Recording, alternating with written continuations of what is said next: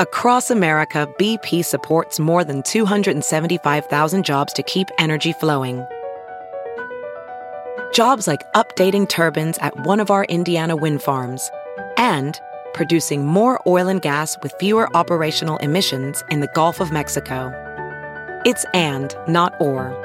See what doing both means for energy nationwide at bp.com/investing in America. Hey folks, we have something special for you this week. We are debuting the latest member of the Sinica Network on SupChina, the China Sports Insider Podcast. It's all there in the name, a podcast that takes you inside the world of sports in the PRC. So before we play the episode, which I trust you will all dutifully subscribe to on your favorite podcast app, let's chat with the guys behind the show, the China Sports Insider himself, Mr. Mark Dreyer, and producer Haig Balian. They're both in Beijing, which is something I really envy them for right now. Mark, Haig, congratulations on the launch, and welcome to the Sinica Network. Oh, thanks so much. We're so excited to be here. Yeah, great to be here. I'm super excited to be joining the network as well. Yeah, I'm delighted to have you guys both. I'm really excited for the show. I'm not a huge sports guy myself, but I still find I love your show. It's really fun, and it's you guys have a terrific dynamic. I'm really psyched to have you guys on board. So, why launch an English language sports podcast about China, and why right now? Well, I guess the really easy answer is that the Winter Olympics are coming up in just over 3 months. I started thinking about a sports podcast like a year ago. I thought it'd be a really good time to do it. There wasn't much out there in English, and I thought there'd be some real attention on China in the short term. Yeah, I did not launch a sports podcast. I just started another podcast, and through that, I met Mark, and what we talked about got me really excited. You know, what he writes about on his website, chinasportsinsider.com, isn't just about wins and losses. It's these, incredible personalities, controversies, like real analysis, the kind of stuff that I'm interested in, that I read about. And honestly, I'm just really, really happy that he's into this project, and I'm just looking forward to seeing where this goes. Yeah. Now, we remember Mark fondly when he was writing the column for SupChina. It was always really great stuff. I was always surprised at how interesting it was. Mark, what do you think you guys are going to be covering in the podcast in coming months? If there's any kind of intersection between China and sports, those two big buckets, then we'll be discussing it here on the show. There's so much that we can cover, but I think we're aware it needs to be of interest to an international audience. We'll be kind of digesting and analyzing what is going on here in the country, both from an industry perspective, from a sporting perspective, and everything else in between. So, Mark, how did you get to know so much about sports in China? I mean, are you somebody who's followed sports since you were young, and what brought you to China in the first place?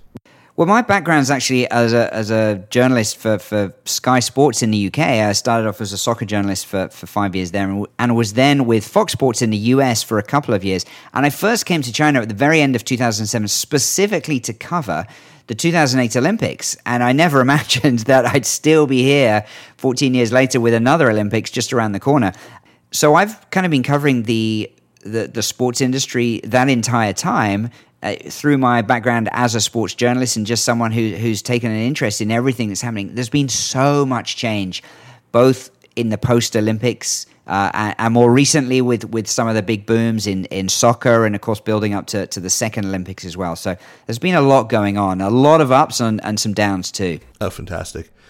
So, Haig, are you guys going to be covering then mostly major sports like basketball and soccer? Because, there are a lot of sports where China really excels, like diving and tennis, women's volleyball, badminton. Yeah.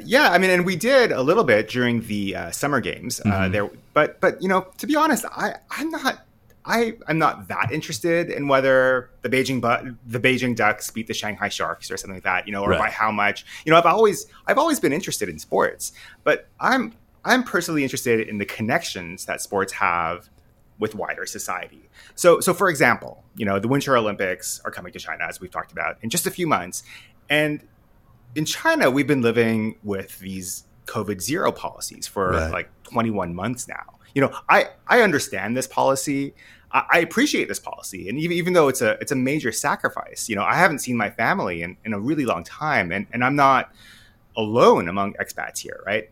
But with the Olympics coming along, what's going to happen?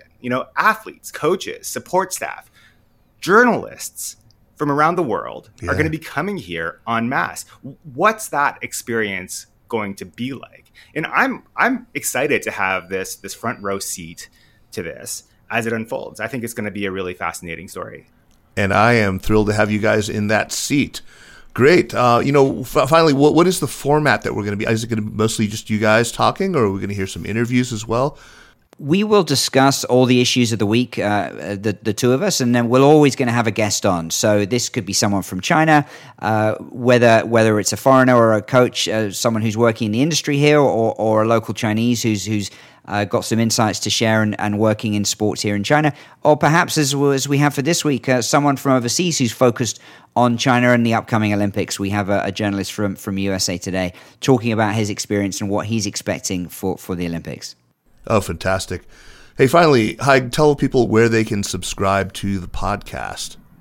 Well, you can go right now to supchina.com/podcasts, and our page is already there, which is really, really cool. Or just in your podcast player of choice, go search for China Sports Insider Podcast. You'll find us on Apple Podcasts, on Spotify, really anywhere you listen to podcasts. Also, find us, please, on social media. I'm on Haigbalian at Twitter, Haigbalian. Mark is on Twitter as well. He's at Dreyer China, Dreyer China. And let us know. Just let us know how we're doing, what stories you want to hear. We really, really, really want to hear from you. Well, we have kept people waiting long enough. Let's give them an opportunity to hear the show. Congratulations once again, and welcome. Thanks so much. Mark, great to talk to you. Hi, great to talk to you, and we'll see you on the other side.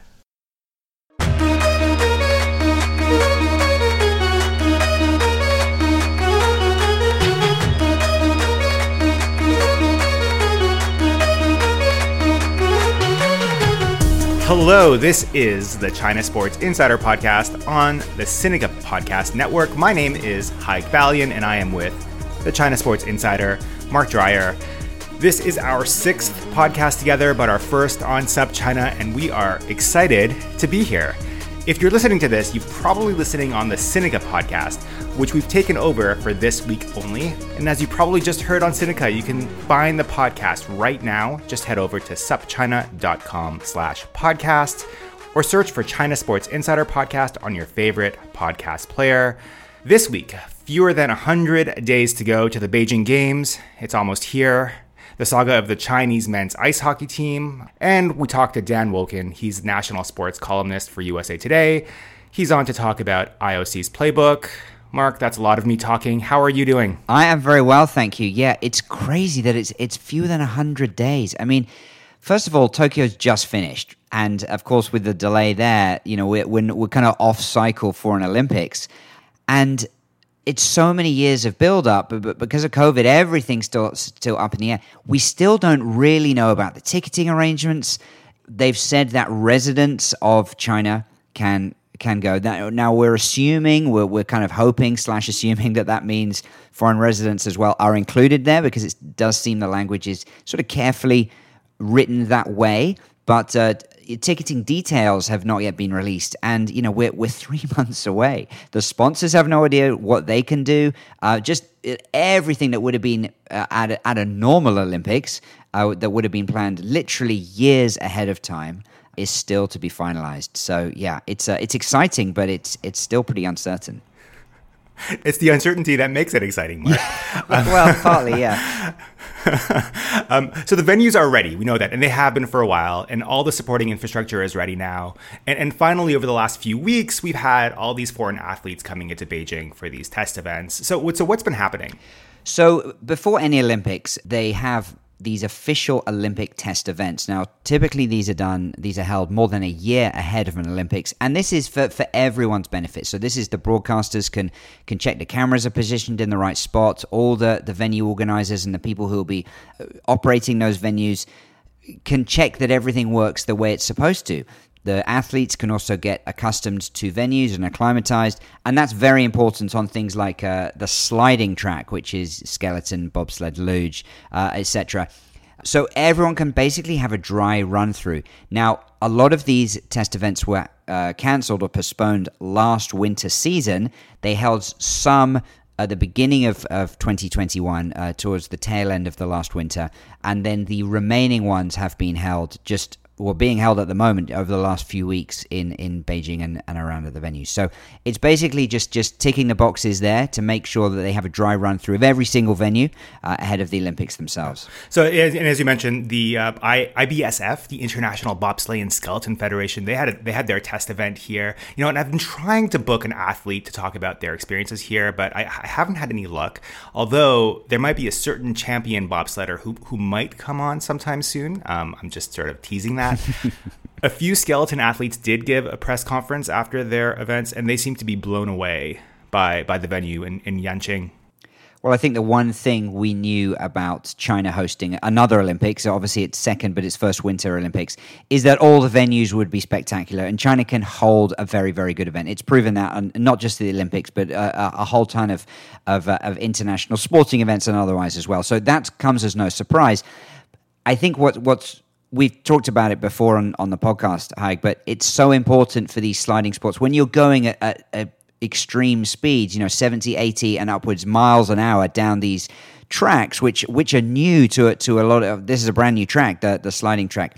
It's imperative that the athletes get a chance to try it out. It's not just rocking up a week before the competition and hoping for the best. I mean, I was in Vancouver in 2010, and we've talked about this before, but 2 days before the Olympics was set to start, there was a Georgian athlete who actually died. He flipped off the track and crashed into one of the metal stanchions. I mean, it was just absolutely horrific. And this can happen on these sliding tracks like those. That's the danger involved in this sport. So that, in particular, of all the test events, that was the one that I think a lot of people were watching most closely because it hadn't happened yet and time was running out. And it wasn't just a case of cancelling, an ice skating performance where, to be honest, ice is ice all over the world. Yes, the venue is slightly different, but it doesn't really affect the athletes. And I think, just to get the dry run through of the bubbles, or what they're terming the closed loop management, trying that out, athletes basically coming into China for the first time since the pandemic started without having to do quarantine. This is massively significant because so many events have been cancelled over the last 18 months. This is the first time that people have come in and gone straight into these bubbles, and that, of course, is exactly what they'll be doing come Olympics time. Yeah.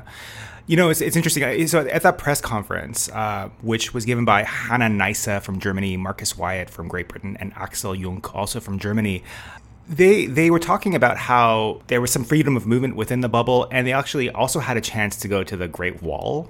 So there was a little bit of sightseeing, but I think mostly it's going to be, they get to the bubble, they do their events, they train, and then they leave. Okay, on to the next story. The IOC came out with its long-awaited playbook, which gives us some insight on how the games are going to be run this year. We were talking a bit later with Dan Woken of USA Today about this, but before we do, was there anything, Mark, that surprised you at all? Well, for people who are perhaps familiar with what exactly this is a COVID-related document. There's actually two documents, one for the athletes and one for everyone else in terms of the officials and the media and so on.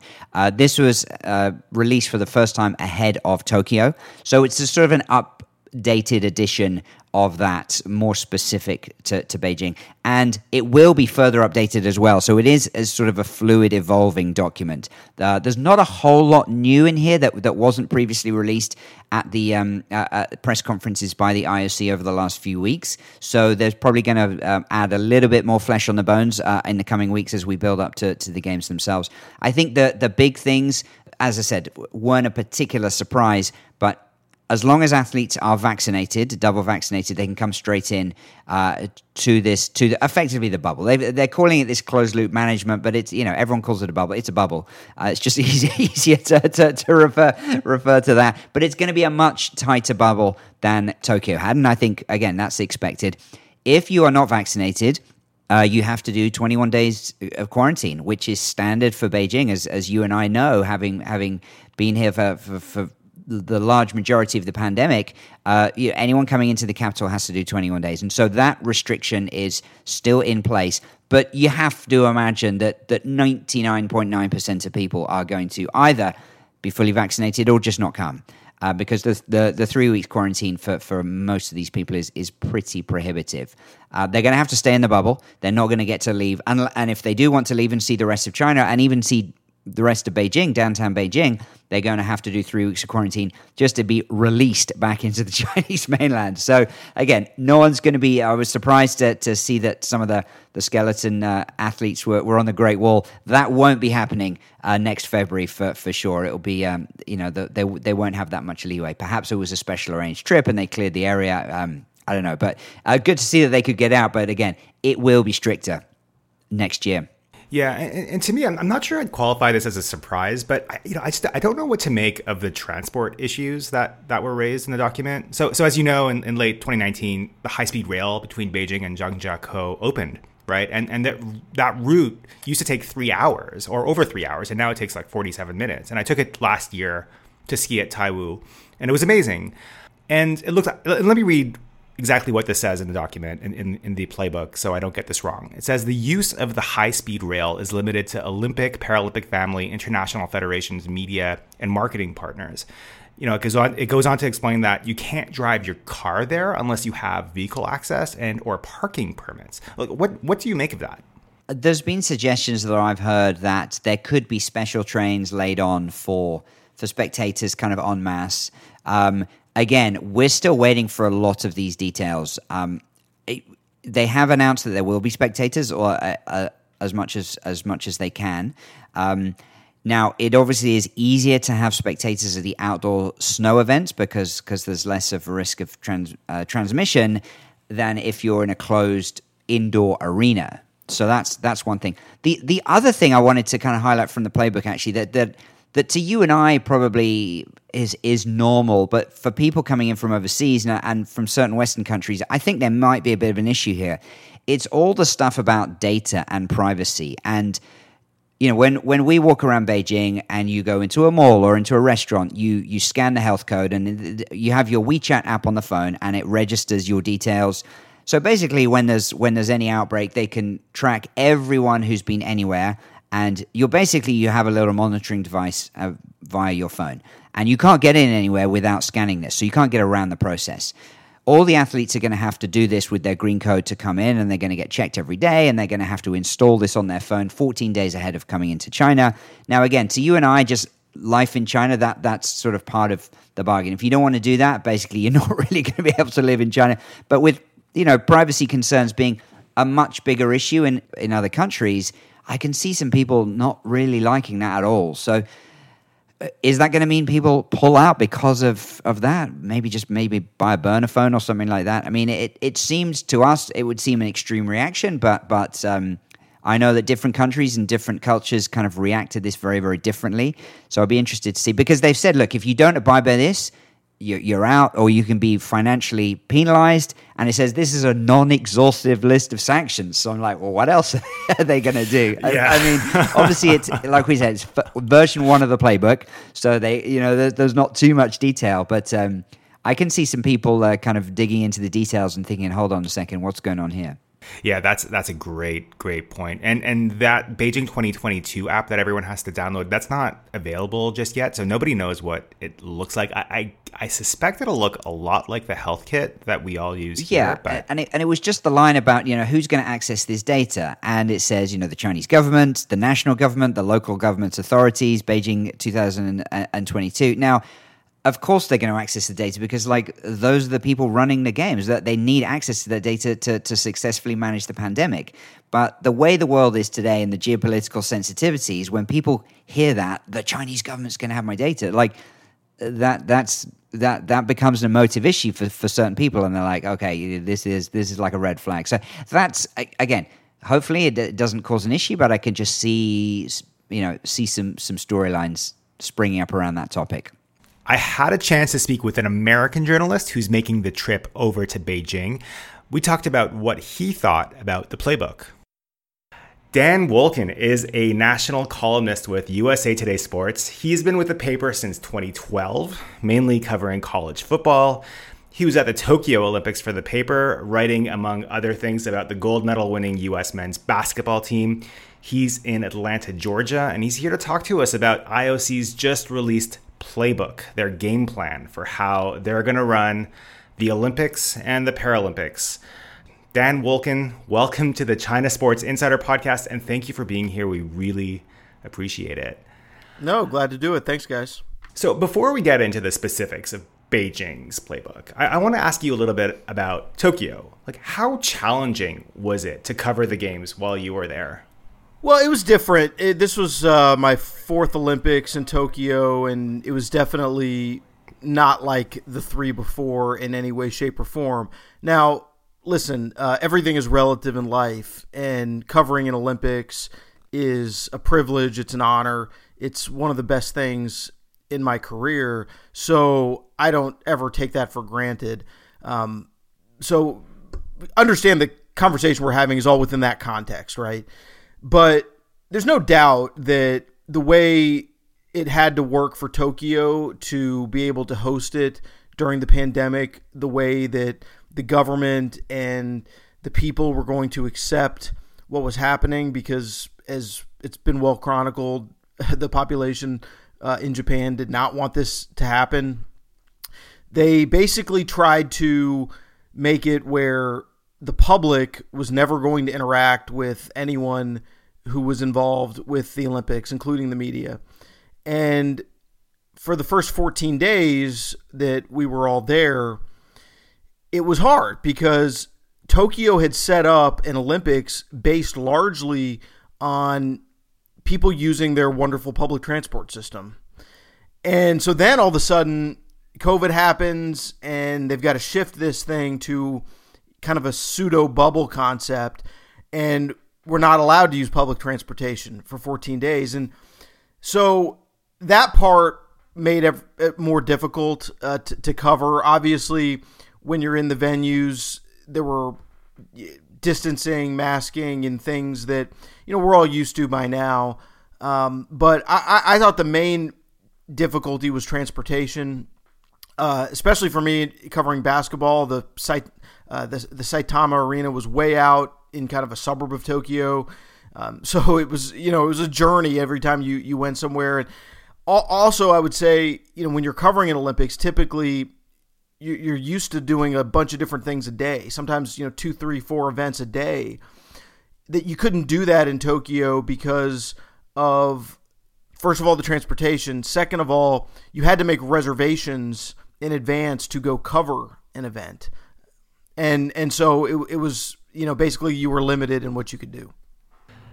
So Beijing's organizers had this huge advantage, right? So in that they got to see how Tokyo did their games, and they could plan a few things a little differently. So you've read through Beijing's most recent playbook. Did anything jump out as like a corrective, something that in hindsight Tokyo could have done but didn't do? Well, I think in reading what they're doing for Beijing, what they're trying to accomplish, at least how I read it, is facilitate maybe a little bit more ease and freedom within the bubble, but the bubble is harder, if that makes any sense.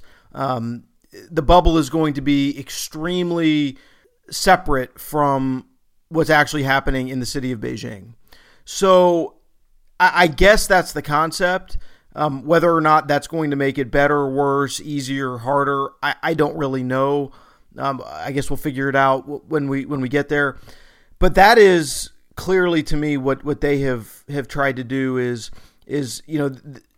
unlike Tokyo, where after 14 days you could kind of go move around, you could go out into the city, you could go see things in real life and use public transportation. You're not doing any of that in Beijing. It's all within the bubble, in, out, but once you're in, and I guess they're maybe trying to make things a little bit easier from that perspective. Is USA Today sending you to Beijing? Like, is this going to be your first time to China if you come?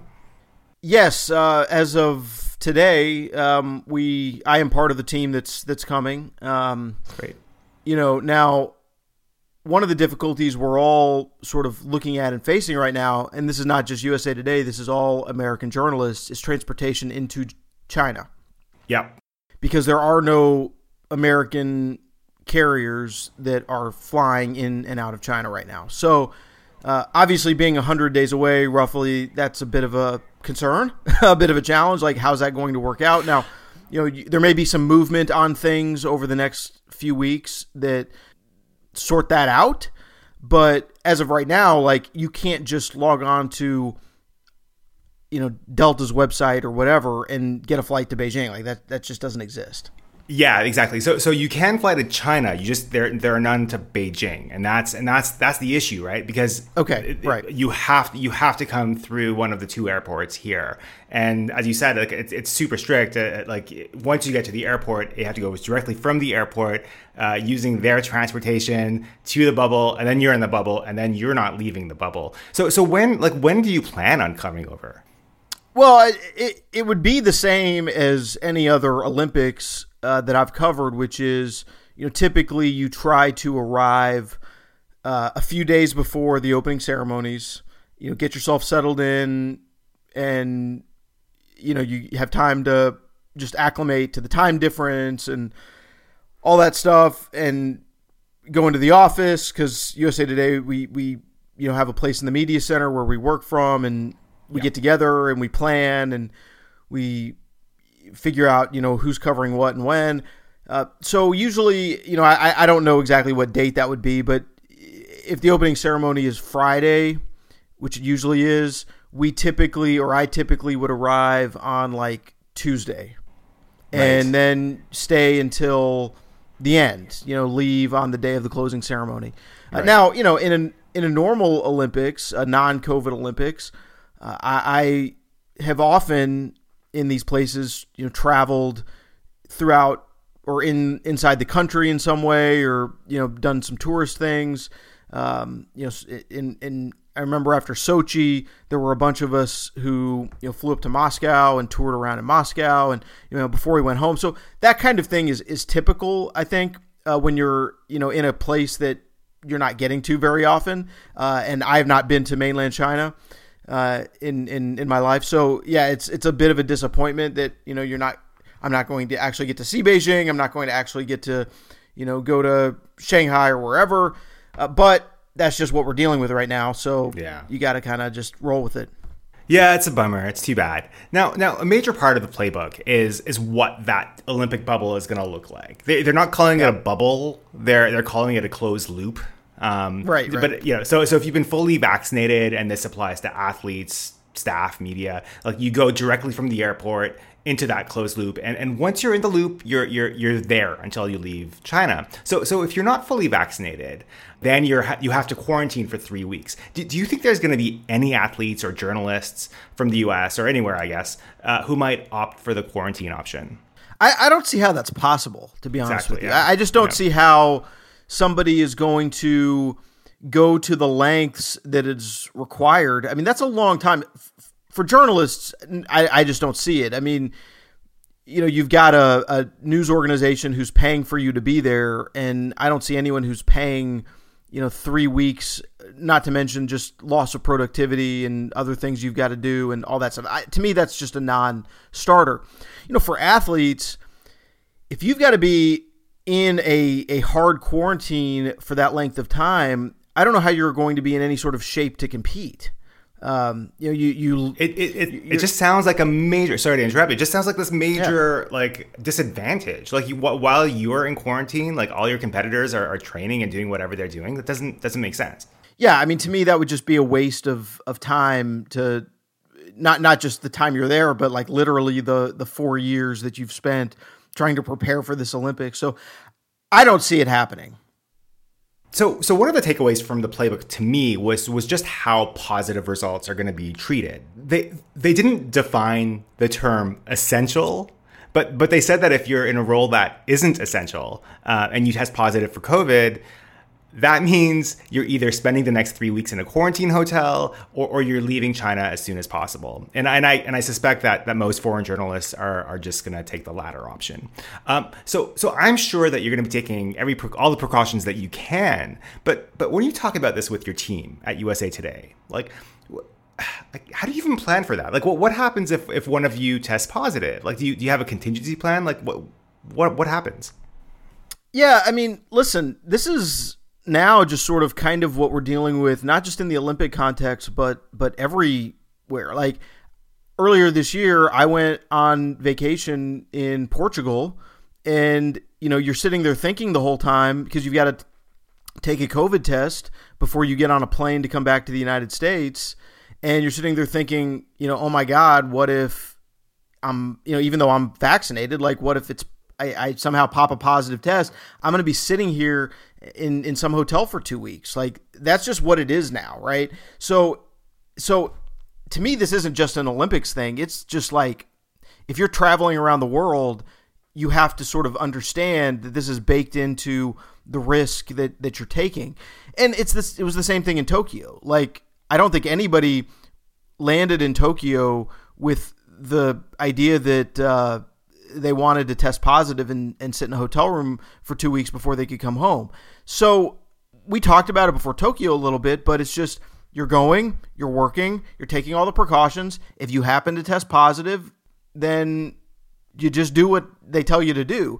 Now, look, I will say that the positive rate in Tokyo was extremely low. And I think that's one of the actual, I think, successes of what they pulled off in Tokyo is very few positive tests. And I was literally being tested every day. People were, I don't know what the test exactly is going to be like in Beijing, but it was a spit test in Tokyo. I spit into a tube. I dropped it off every day. They don't tell you if you're positive or negative. They just tell you if you're positive. So, I never got that email or phone call, and it was fine. And I assume it's going to be the same in Beijing. And, if someone happens to be extremely unlucky to test positive over there, then you just deal with the consequences. Yeah. Was there anything in the playbook that surprised you that was like, whoa, that's just something that I did not expect at all? No, I mean, I think, especially for myself, who's been through the Tokyo experience, and also there was a lot of conversation in Tokyo about what Beijing was going to look like, and what kind of restrictions were going to be in place. So nothing really surprised me. I think what they're doing is trying to create an atmosphere where it's just a different world than the one that, however many million people live in Beijing are operating in. And that's fine. Like, this is, until this thing is over, to whatever extent it's going to be over, like, if you're going to have a big international worldwide event where you've got, tens of thousands of people coming into your country, especially a place like China that is extremely aggressive about COVID countermeasures, then this is exactly what you're going to have. Yeah, I'm really interested to see. I mean, we've been living in this. It feels like I've been living in this bubble for like 21 months. So I'm really interested in seeing how the rest of the world is going to experience this. Like, this is one of the most fascinating things for me, and one of the biggest storylines for me coming in to the Olympics. Yeah, the other part of it too, at least from my perspective, and I felt this in Tokyo as well, is that when you're there covering an Olympics, it is all about the work. It is, I'm putting in, and my colleagues are putting in 15-hour days. You don't have time to worry so much or deal with, whatever restrictions. People might complain a little bit about certain things, but at the end of the day, we have so much work to do to cover the games. And, I imagine it's going to be the same in Beijing because we're sending a smaller staff than we normally send. And I'm sure that's going to be likewise for all the American media companies. And you're just you wake up in the morning, you get where you need to get to cover an event, you cover the next one, you cover the next one, you eat when you have a chance, and you go to bed. Like, that is covering an Olympics. And it's long days, it's exhausting. And the restrictions are, honestly, it didn't really bother me that much in Tokyo, other than just the public transportation thing. And from what it sounds like in the playbook, at least in Beijing, they are trying to streamline the transportation to the best they can. And it's going to be a little different setup than what you had in Tokyo. Yeah, I mean, the reality is they built this gleaming, amazing new high-speed rail that takes you from Beijing to Zhangjiakou, which is where a lot of the skiing events are going to be held, right? Right. I was on that train last year to go skiing, and it's amazing. This 3-hour ride before is now like 45 minutes. We can't. I mean, only Olympic people, like only journalists, will be able to take this. Like other people just can't take it. It's like, okay, well, that's there you go. But again, as you say, like that's just the way it has to be streamlined. It makes sense. So just one more question for you, though. In terms of action on the field, like what are some of the storylines that you're interested in that you're going to be following? Well, that's a great question, and I'm not. My brain is not really in Winter Olympics mode yet because I'm in the height of what is my season, which is the college football season in the U.S. and for the next month or so, that's kind of going to be my focus, and then once I get into December and things kind of die down a little bit, I'll dive more into the Olympic stuff. I am at least in previous Olympics and what I've done before, I'm kind of a little bit of a rover. We have a wonderful, experienced staff of people with my colleagues who are among the most accomplished journalists in the world when it comes to things like skiing and ice, the figure skating and those sports. So I sort of cover a little bit of the rest. I'll be doing probably some sliding, and from what it sounds like, the people who have seen and practiced on that sliding track say it's phenomenal. So that'll be interesting to see just kind of what the speeds are and how that gets navigated, and also that's a sport where there's a lot of danger, and you always sort of look at that when they go to this place for the first time. Are there trouble spots? Are there issues? So that's one thing you always look at in sliding. And then the return of NHL players to the hockey tournament, I think, is going to be very interesting for myself and others, because it was very strange in Korea to see the teams that were put out there by some really strong hockey countries. Just bizarre, basically, guys who, just sort of these lunch pail minor league guys who are out there playing for medals. And of course, Russia had a lot of their top players who were not in the NHL that season. So it'll be really phenomenal, I think, to get that group of people back. Now, I don't know how much interest there is in hockey in China generally, or if this is sort of going to be a new thing, that they're going to have to get used to. Well, this is a major storyline here in that, the Chinese men's national team is a mess, and they're in the same division, or they're in the same group as the USA, Canada, and Germany. Tough group. Tough group. Tough group. And they actually might be kicked out of the tournament before it starts. There's some rumblings about that. So, we're definitely watching that. Dan Wolken is a national columnist with USA Today Sports. He joined us from Atlanta. Dan, I really appreciate your time. Good luck with the rest of the college football season. And let us know when you're in town. I'd love to hear from you and just hear how it's going. Yeah, absolutely. We'll try to do that, and unfortunately, we won't be able to get together for that beer. I'm sure you'd love to show visiting journalists your city, but maybe next time. Absolutely. All right. Thanks, Dan. Thank you. Okay, that was Dan Wolken. Mark, what did you think? I think the one thing that struck a chord with me, actually, I covered the Beijing Olympics. That's why I initially came to China, and then also went to Vancouver and London, so 2008, 2010, and 2012. And it is an absolutely crazy time. It's just non-stop from one story to the next, and you basically don't really sleep. And Dan kind of alluded to that. It was like you're just in the mode, and and then you crash at the end, and everyone sort of crashes together, and it's fine. And you maybe kind of have a little bit of a drag kind of as you get into the second week of the Olympics, but it's an event like no other. And to hear him talk about Tokyo, with the COVID pressures on top of everything else, I think was very interesting. I think what I'm looking forward to seeing is the rest of the world is basically ready to move on with COVID, and you can see that in the way that they're dealing with things. Whereas China is full steam ahead still on COVID zero, certainly through the games. What happens later in 2022 remains to be seen. But I hope that COVID doesn't become too much of a story of these Olympics, with the journalists saying about the restrictions and all that sort of stuff. And I hope that we can focus kind of more on the sports, because it was already a big thing in Tokyo. And if it's going to be several levels more restrictive in Beijing, the worry is that everyone's covering that and not the actual Olympics. So we'll see. Yeah, his headspace isn't exactly focused on the Olympics just yet. It's interesting to think about what the focus of visiting journalists are going to be. I think also it will depend on who gets accreditation and who actually comes. Because if you're a sports journalist, you want to cover the sports stories. If you're not a sports journalist, you don't particularly care. There aren't too many big names. There's people like Shaun White, and there are some big names. There's of course the NHL players, but they're not quite as big as the Dream Team and the 100-meter sprinters at a Summer Olympics.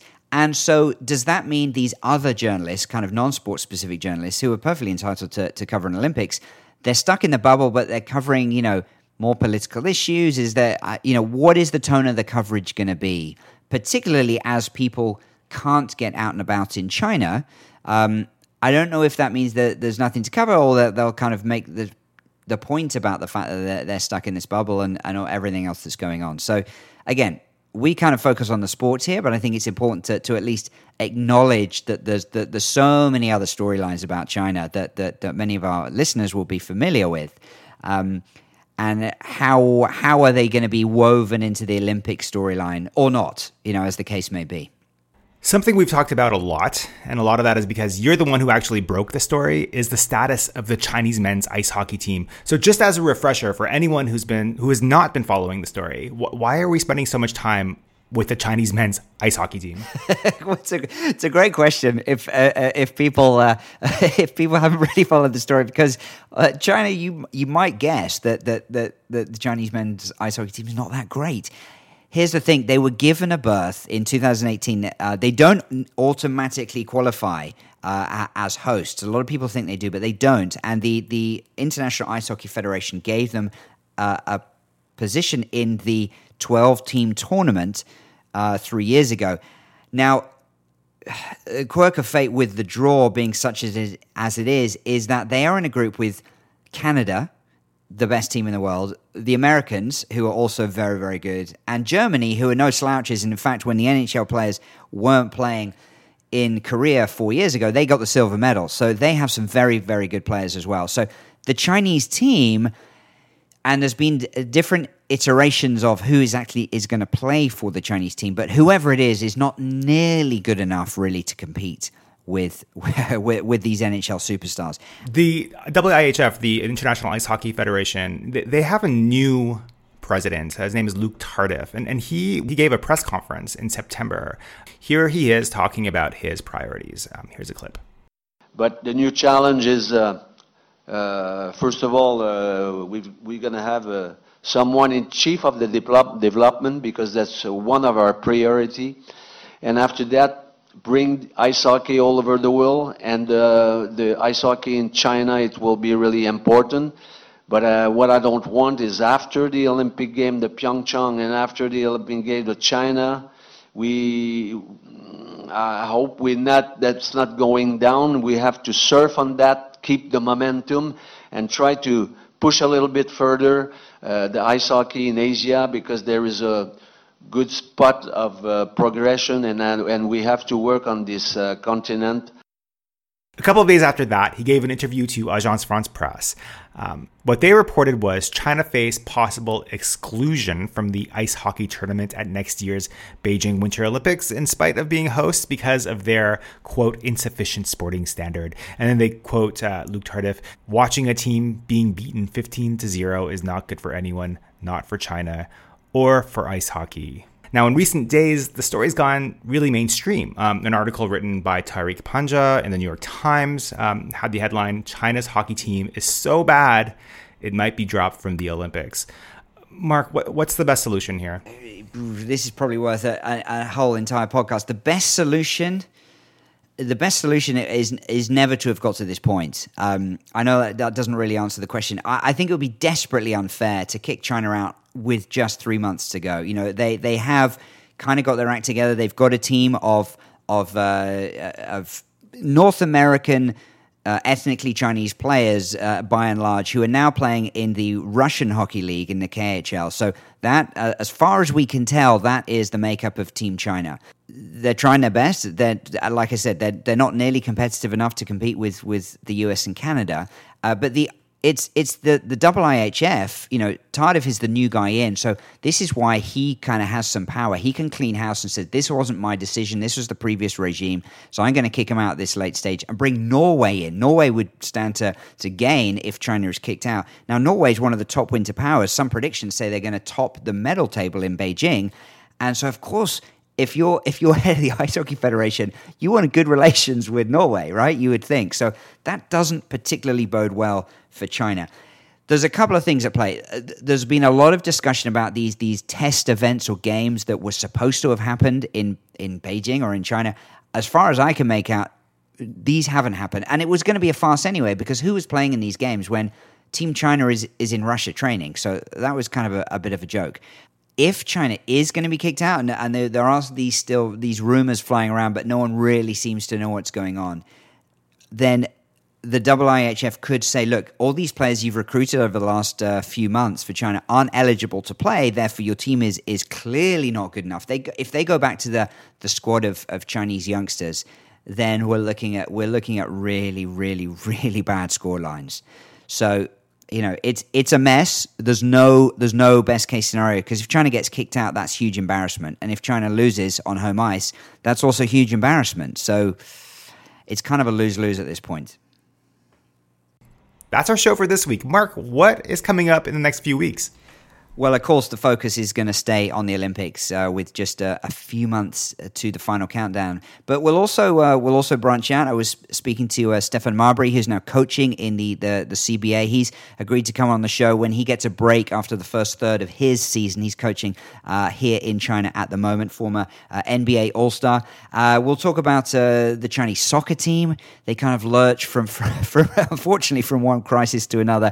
They are still alive in their desperate hopes to qualify for the World Cup in Qatar next year. That's a very, very big long shot, but they'll still have some games. So when they're back playing again, we can discuss then and everything in between. So, you know, send in what you want to hear about, and we'll discuss it. Well, where can people find you? Well, the easiest thing is probably Twitter, Dreyer China. That's DREYER China on Twitter, and ChinaSportsInsider.com is the website that I run when I have time in amongst all these other projects. So it's kind of been a busy period. So that's keeps life interesting, and obviously lots going on. And you can find me on Twitter at Haigbalian. That's HAIGBALIAN. And let us know, as Mark said, let us know what you think about the show and what you want to hear. Thanks again to Dan Woken, and thank you for listening. We will be back next week.